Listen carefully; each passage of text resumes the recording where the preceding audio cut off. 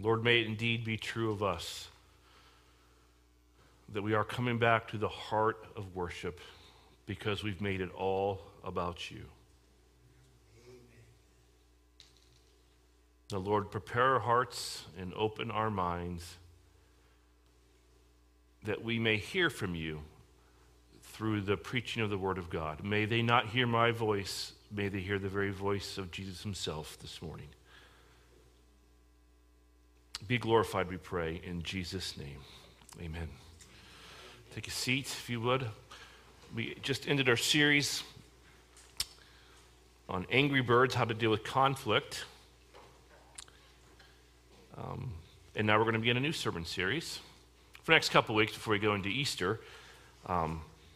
It's what the Bible says about, and this is the new sermon series. And we'll look at a variety of topics, but in light of the ever-changing culture that we live in, and what is right is now wrong, and what is wrong is now right, there's a lot of confusion out there. Let's bring some clarity. Let's bring the truth back into the picture. And so that's what we're going to do with this series, what the Bible says about it, through a series of topics. We're going to look at, this morning, though, the very basic building block of society, and that is the family. What the Bible says about family, that's this morning. We're going to begin by talking about the family redefined. Now, you may remember this, but for those of you that don't, sometimes we need to hear this stuff over and over and over again. But in 1964, President Lyndon B. Johnson announced the Great Society proposal. I wasn't alive then. Do you remember that, for those of you that are older? Yeah. Which would create a new welfare programs, expand food stamps, give birth to Medicaid and Medicare, fund the arts, and more. It was also called the War on Poverty. But perhaps, unknowingly, the government redefined family and marriage, with welfare playing the role of the father. Now, that was over 55 years ago. To be exact, it was, 58 years ago? How has that worked out? Well, speaking just of white and black families, the conservative radio host Larry Helder said this: the number one problem domestically facing this country is the breakdown of the family. President Barack Obama said that a kid raised without a dad is 5 times more likely to be poor and commit crimes, 9 times more likely to drop out of school, and 20 times more likely to end up in jail.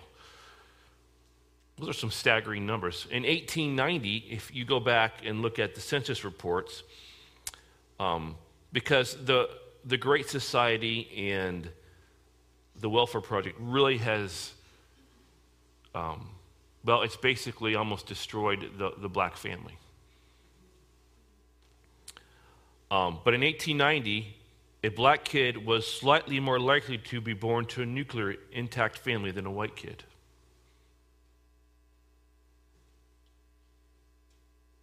Even during slavery, a black kid was more likely to be born under his roof with a biological mother and a biological father than today.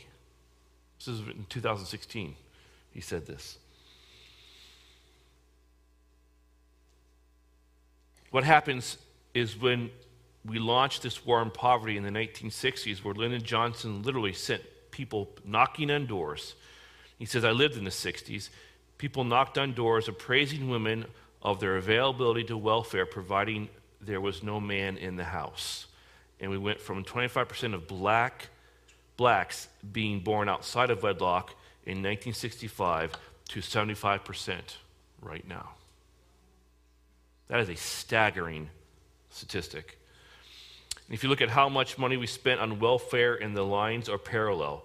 It was a neutron bomb dropped on this country, and not just on the black community, but on people in general. At one time, only about 5% of whites were born out of wedlock. Now 25% of whites are born outside of wedlock. It is the number one problem in this country, and what we've done is economically incentivized women to marry the government and we allow men to abandon their financial and moral responsibility.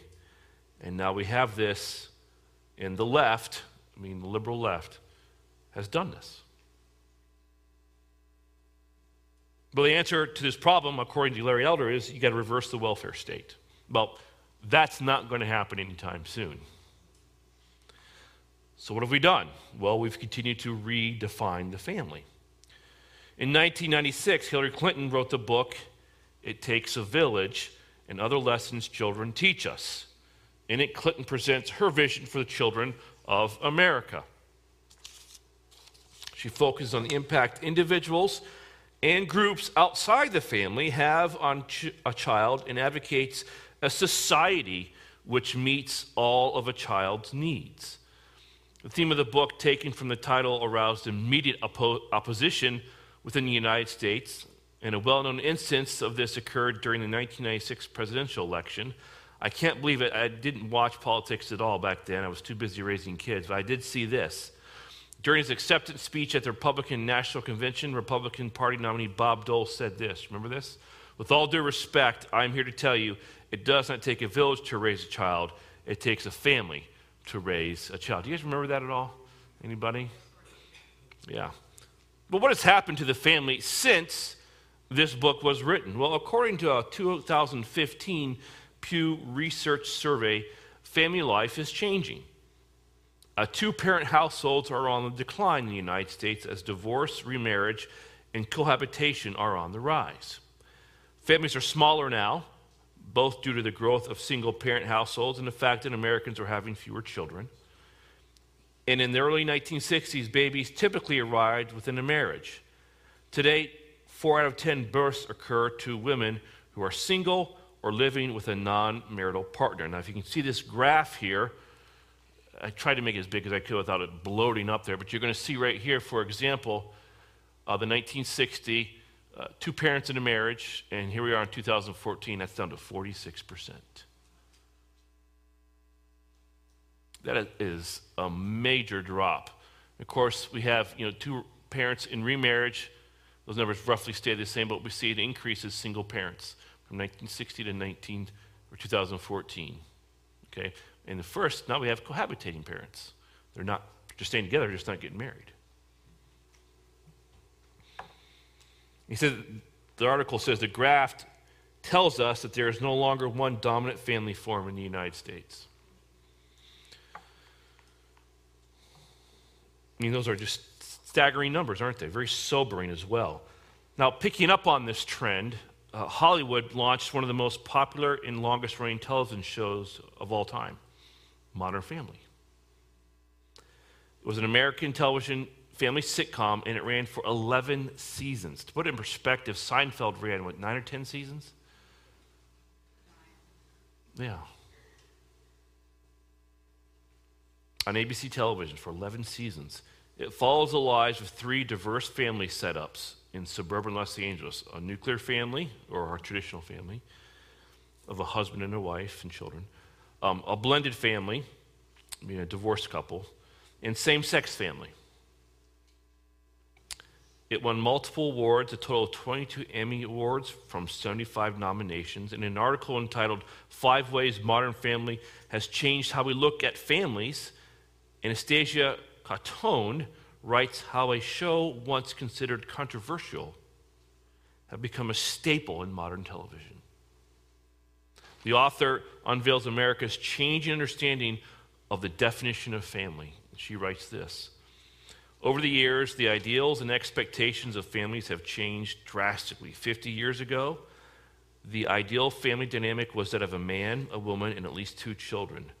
Men and women were expected to settle down, have children, and remain together for the rest of their lives. However, as times, gender roles, and acceptance of different sexualities have changed, so too have typical family dynamics.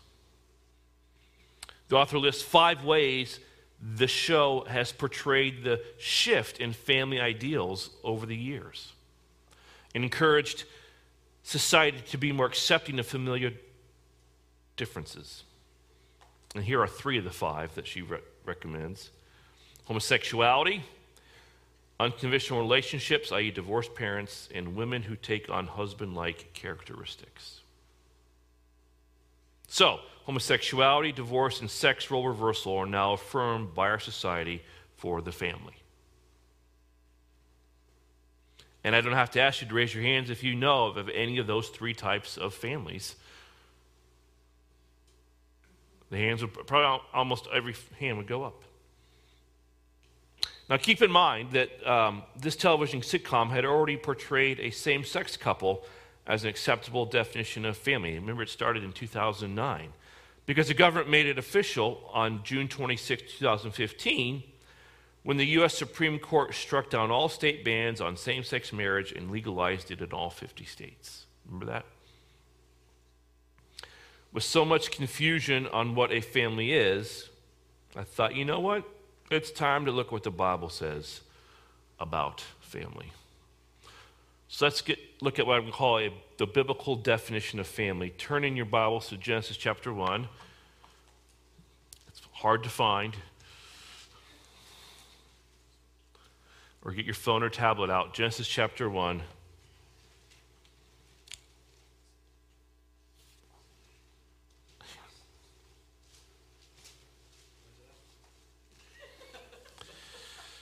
That was not my son who said, "Where is it at?" That was Chase.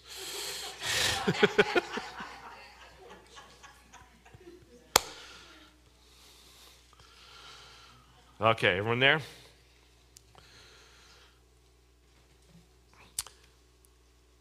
In the very beginning, Genesis chapter 1, first book in the Bible. Chapter 1, verse 26. Then God said, "Let us make man in our image, after our likeness, and let them have dominion over the fish of the sea, and over the birds of the heavens, and over the livestock, and over all the earth, and over every creeping thing that creeps on the earth." So God created man in his own image. In the image of God he created him. Male and female he created them. And God blessed them, and God said to them, "Be fruitful and multiply and fill all the earth and subdue it, and have dominion over the fish of the sea, and over the birds of the heavens, and over every living thing that moves on earth." So according to the Bible, God himself ordained the family as the foundation of human society. The family was God's first earthly institution because there was a government or a church. He ordained marriage and the family as the basic building blocks of society. So there was no government or church. The family is to reflect his image. We are image bearers of God. That's what the family is supposed to do. Reproduce his image worldwide through children, and exercise his rule through the divinely created institution of the family to be a blessing to society. So it all began with the family. Go to Genesis chapter 2, start at verse 18. Then the Lord God said, "It is not good that man should be alone. I will make him a helper fit for him." So out of the ground the Lord formed every beast of the field and every bird of the heavens and brought them to the man to see what he would call them. And whatever the man called every living creature, that was its name. By the way, on a side note here, you and I grew up with the caveman, right? The Neanderthal man. We were taught that in history. That's a lie. It never happened. What was Adam doing? What was he showing here by naming every living creature at that time? Great intelligence, okay? Not stained by sin. I just want to throw that in there. So, verse 20, the man gave names to all livestock, and to the birds of the heavens, and to every beast of the field. But for Adam there was not found a helper fit for him. So the Lord God caused a deep sleep to fall upon the man, and while he slept, took one of his ribs and closed up its place with flesh. And the rib that the Lord God had taken from the man, he made into a woman and brought her to the man. Then the man said, "This at last is bone of my bones and flesh of my flesh. She shall be called woman, because she was taken out of man. Therefore a man shall cleave his father and his mother and hold fast to his wife, and they shall become one flesh." Now, the goodness of creation, and we didn't read it because it would take too much time, is the main theme of the first 2 chapters of Genesis, because the phrase, God saw that it was good, is repeated 6 times. So anytime you see a word repeated or a phrase repeated over and over again, what is the author trying to tell you? Well, that's important. Okay, and so everything God created was good. Okay? 6 times the scripture describes the successive days of the creation week. However, in Genesis 2:18, what do we read? It's not good that man should be alone. And this verse stands out starkly in the biblical creation story. That's his point. Every aspect of the universe was finished. Each galaxy, star, planet, rock, grain of sand, and tiny molecule was in place. All the species of living things that have been created. Adam had already given names to all the cattle, the birds of the air, and to every beast of the field. But there was still one glaring, unfinished aspect of creation. For Adam, there was not found a helper comparable to him. Genesis 2:20. Adam was alone and in need of a suitable mate, a helper. Therefore, God's final act of creation on day 6, this is really the crowning step that made everything in the universe perfect. It was accomplished by the forming of Eve from Adam's rib. Then he brought her to the man and performed the first marriage, Genesis 2:22. And by that first act, God established the family for all time. Because the Genesis account says, obviously, therefore a man shall leave his father and his mother, be joined to his wife, they shall become one flesh. Now, Jesus quotes this verse, Genesis 2:24, I believe it's in Matthew 19:5. It underscores the sanctity and the permanence of marriage as an institution and as a lifelong covenant between a man and a woman. And according to Scripture, that is precisely the way God designed it to be. But the truth is quite opposite in the fallen world. It doesn't take a village to raise a family. It takes a family, a husband and a wife. One man, one woman, and as we're going to find out, it also takes the Spirit of God who unites them together. Everybody turn, if you would, to Ephesians chapter 5. This is near the back of the Bible. I'll give you time to get there. The New Testament, Matthew, Mark, Luke, John, Acts, Romans, 1st and 2nd Corinthians. On and on you go. Make sure you get to Galatians, Ephesians, Philippians, Colossians, okay? Paul's letter to the Ephesians. The Apostle Paul affirms the teachings that was set up by Jesus as the creator in the Genesis narrative, and also by Jesus in the Gospel of Matthew. Ephesians chapter 5, starting in verse 18. This is a longer passage to read, but we'll get to it.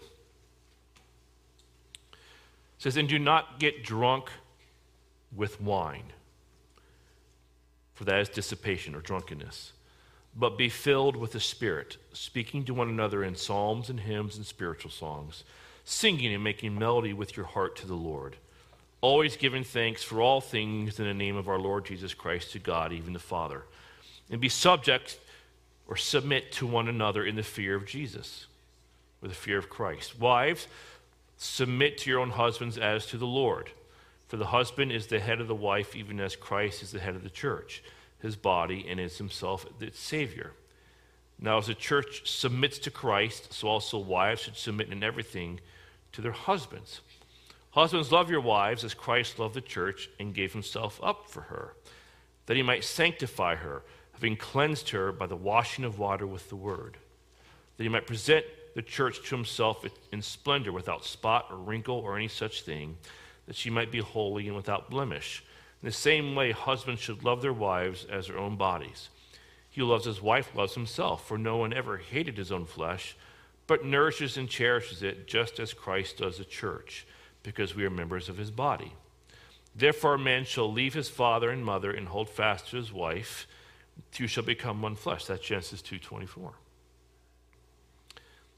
Verse 32, this mystery is profound, and I'm saying that it refers to Christ and the church. However, Let each one of you love his wife as himself, and let the wife see that she respects her husband by mowing the lawn.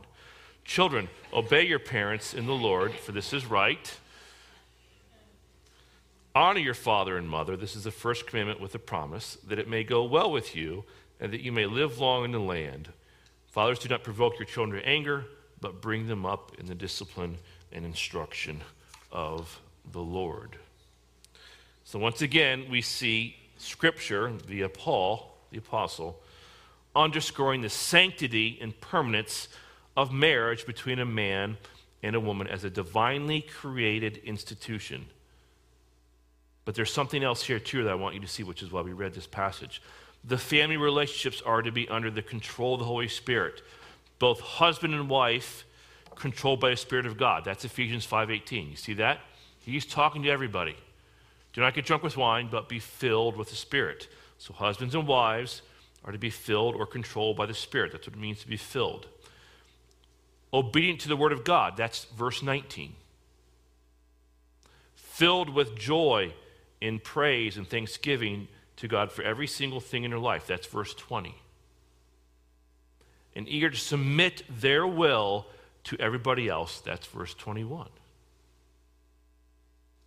This is how meaningful family and marriage relationships are to function by God's design. And so we see the function of the family is ultimately what? It's a spiritual issue. It's a spiritual issue. It's a spirit-empowered issue. This is why the world's definition of family fails. And what does the world offer? Well, the current trend today is all about self. I'm going to stay with you as long as you give me what I want.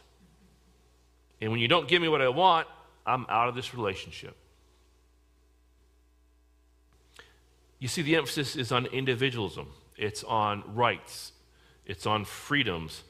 And those folks are absolutely deadly to any meaningful marriage and family relationships. But there's also this, and we'll get into this later in another sermon, because in great detail, Paul defines the role of a husband, wife, and children for a biblically based family that are to mirror his image as a triune God. There's the Father, there's the Son, there's the Holy Spirit. There's the husband, there's the wife, and there's the children. A Trinity. All image bearers to reflect and glorify God. And when the family functions by his definition, God blesses society. Because that's the way it was in the very beginning. Be fruitful, multiply, fill the earth. You're being given dominion over the earth. And so the family, I mean, it is absolutely vital, of utmost importance for a society, for a nation. What's happened? Well, the family has come under attack. Now listen to this. Go back, did I have it on here? To Genesis chapter 3. So, well, I was just there, Pastor. Oh, suck it up. All the way back to the beginning, Genesis chapter 3. Now Satan, knowing that God intended to bless the world through the institution of the family, attacked the family. In fact, that was his first attack. Find it in Genesis chapter 3. It says, now the serpent was more crafty than any other beast of the field that the Lord God had made. He said to the woman, did God actually say, you shall not eat of any tree in the garden? And the woman said to the serpent, we may eat of the fruit of the trees in the garden, but God said, you shall not eat of the fruit of the tree that is in the midst of the garden, neither shall you touch it, lest you die. But the serpent said to the woman, you shall surely not die, for God knows that when you eat of it, your eyes will be open, and you will be like God, knowing good and evil.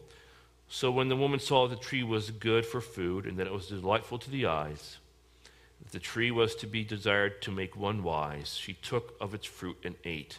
She also gave some to her husband who was with her, and he ate. Then the eyes of both were opened, and they knew that they were naked, and they sewed fig leaves together and made themselves loincloths. So what did Satan do? He ignored God's design for the family. The devil, in one strategic act of treachery, undermined not only the first family, but God's entire system of earthly rule. You have to see that. Okay? Think about this. God is the head of man. This is all from the Bible. Man is the head of the woman, and mankind together, and parents are the head of the children, okay? But mankind together presides over the animal kingdom. So we have God, head of man, man the head of the woman, and together the husband and wife preside over the animal kingdom. And essentially the pattern was God, man, woman, animals. And if you're going to write anything down, it'd probably be that. God, man, woman, animals. That's the hierarchy set up by God. And Satan literally turned that entire system on its head. An animal, the serpent, came to the woman, Eve, counseled her to act independently of her husband, Adam, and to disobey the Creator God. The exact reverse. And ultimately, we see the fall of man was a case of sex role reversal, an attack on the family. Now, what the rest of the Bible tells us is that when the structure of the family is in confusion, it breaks down and destruction reigns. So let's, for example, your Bible history, if you do, look at the family structure. Look at Adam's family. After the fall of man, what happens? Well, the confused family structure results in rebellious children committing crimes. Cain kills Abel, right? Well, Satan continues his attack on the family and sends evil spirits to cohabitate with the daughters of men, corrupting society. It's in Genesis chapter 6. Society breaks down to such an extent that God hits the reset button. With what? A flood. Genesis 6 through 8. He destroys the world with a flood, and he starts over again with what? A family. Noah and his family. Tragically, as Satan continues his attack on the institution of the family, humanity falls into the same pattern. Now, I'm not going to have you go there. I'm going to put this verse up here because you guys probably stretched your eyes to read it, but I didn't want you to turn to Isaiah because it's kind of hard to find. Here's the pattern. Now watch this. You look at this verse. This is thousands of years after Genesis. My people, infants are their oppressors, and women rule over them. O my people, your guides mislead you, and they have swallowed up the course of your paths. The Lord has taken his place to contend. He stands to judge peoples. The Lord will enter into judgment with the elders and princes of his people. Your men shall fall by the sword, and your mighty men in battle, and her gates shall lament and mourn. Empty, she shall sit on the ground. Now, Isaiah introduces what I call a new puppet that Satan uses to attack the family. The question is, who is confusing the people and leading them down the path of destruction? Well, it says the guides, the elders and princes of the people. See that? Let me rephrase this group of people with a term that you can relate to. The guides, the elders and princes of the people are the government. The government replaced God's definition of the family when they redefined marriage. That's not their domain. God determines that. They stepped out of their authority and their domain, and God is letting that country, our country, reap the benefits or the consequences of that.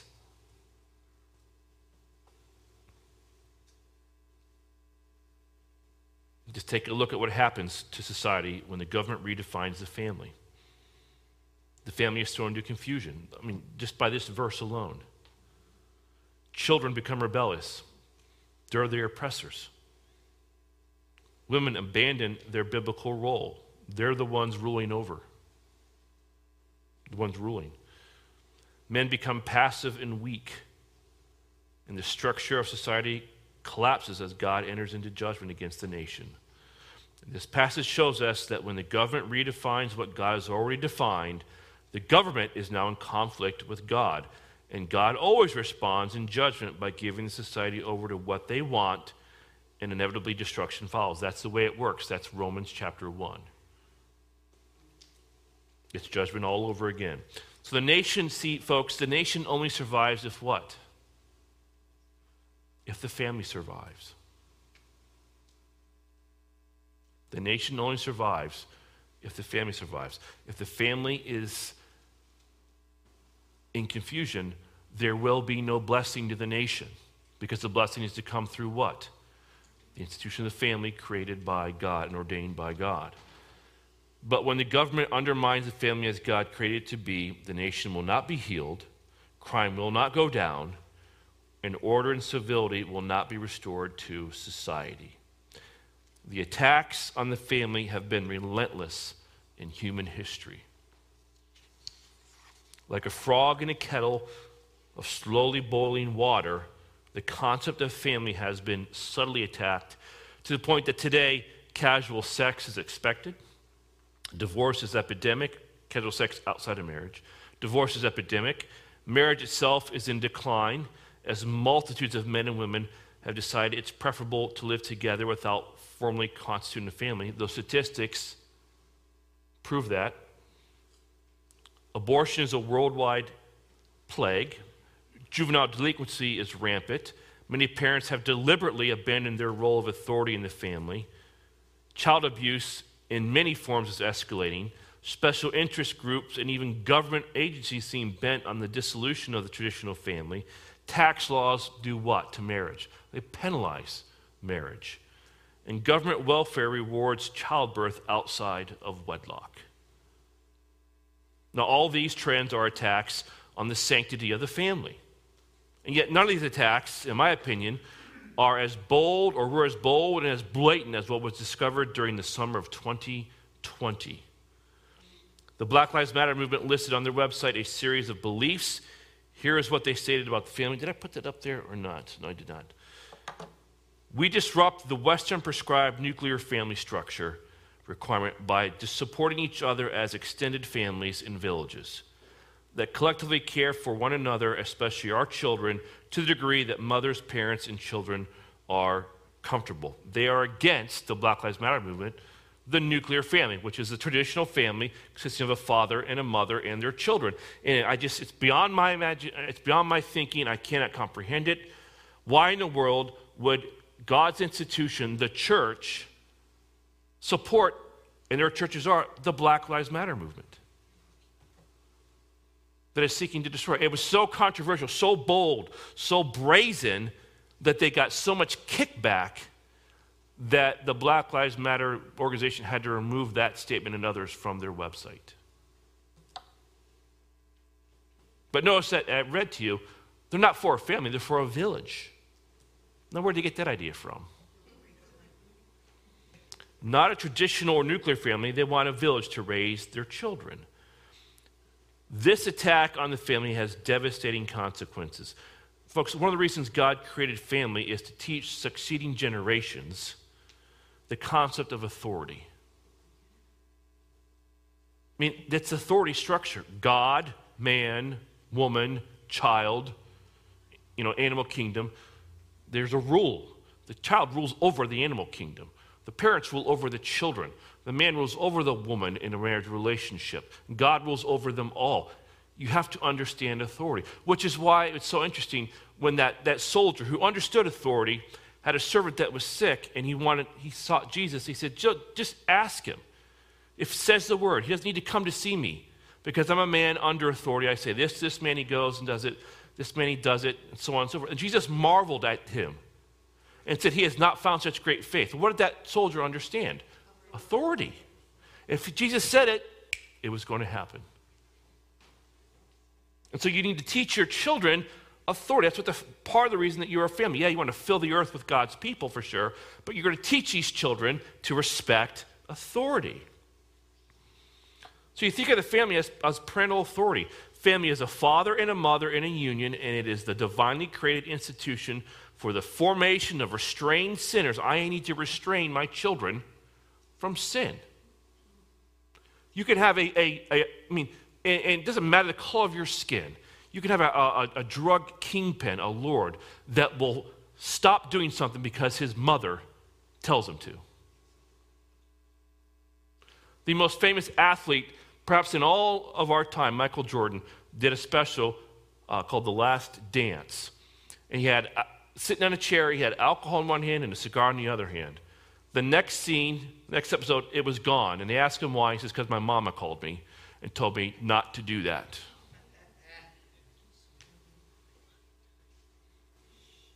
But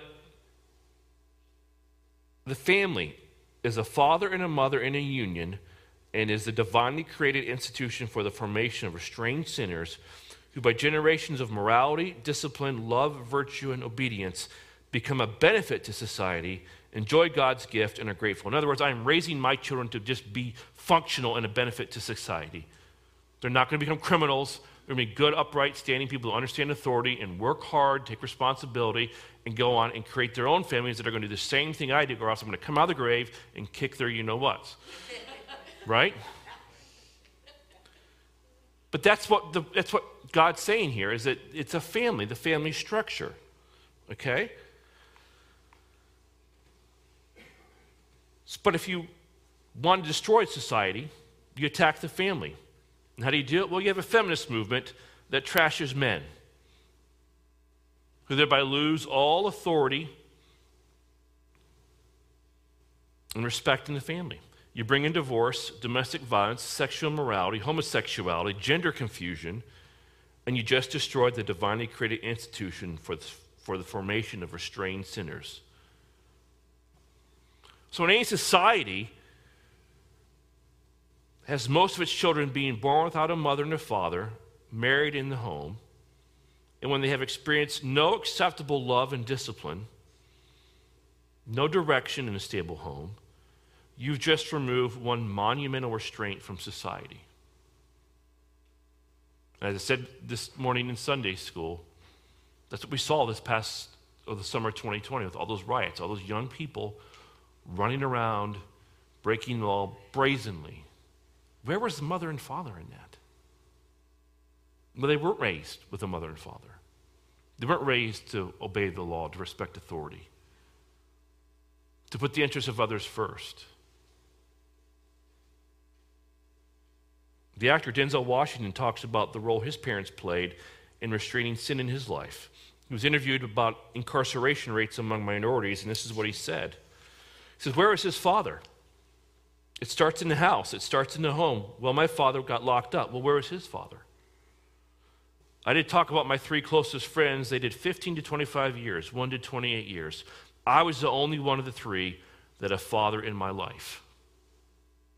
Even though my parents weren't together, but I still had a father who was a gentleman and a good example, and they didn't. I mean, they can blame the system if they want, but they didn't lock up any of us at 7. In fact, we were all doing enough to get locked up at 13, but my parents sent me in another direction.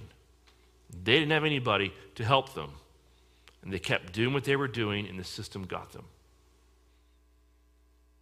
The family broke down, and the system got them. It is significant, and this is why you read the whole Bible. This is the last verse of the Old Testament. Remember the law of my servant Moses, the statutes and rules that I commanded him at Horeb for all Israel. Behold, I will send you Elijah the prophet before the great and awesome day of the Lord comes. That was Jesus. And he will turn what? That's the first thing he says he does. Turn the hearts of the father to their children, and the hearts of the children to their father. In other words, he's going to restore what? The family. Lest I come and strike the land with a decree of utter destruction. God will strike the land. The last verse of the Old Testament. He will strike the land with a curse because the family is in chaos. When a culture has failed families, the culture suffers. And so it's obvious, it's a simple point this morning. You got to invest in the family. Now, what does that mean for you? Some of us are older here. Well, it means that maybe you support an organization like Focus on the Family. Maybe you take aside your children or your grandchildren when you're with them and start teaching them these basic principles about the family. Start instilling family values in their lives. Pray for your family. These are all things that you can do to invest in the family. Because as the family goes, they say this, as the leader goes, so goes the organization. Well, guess what? As the family goes, so goes the nation, so goes the world in that sense.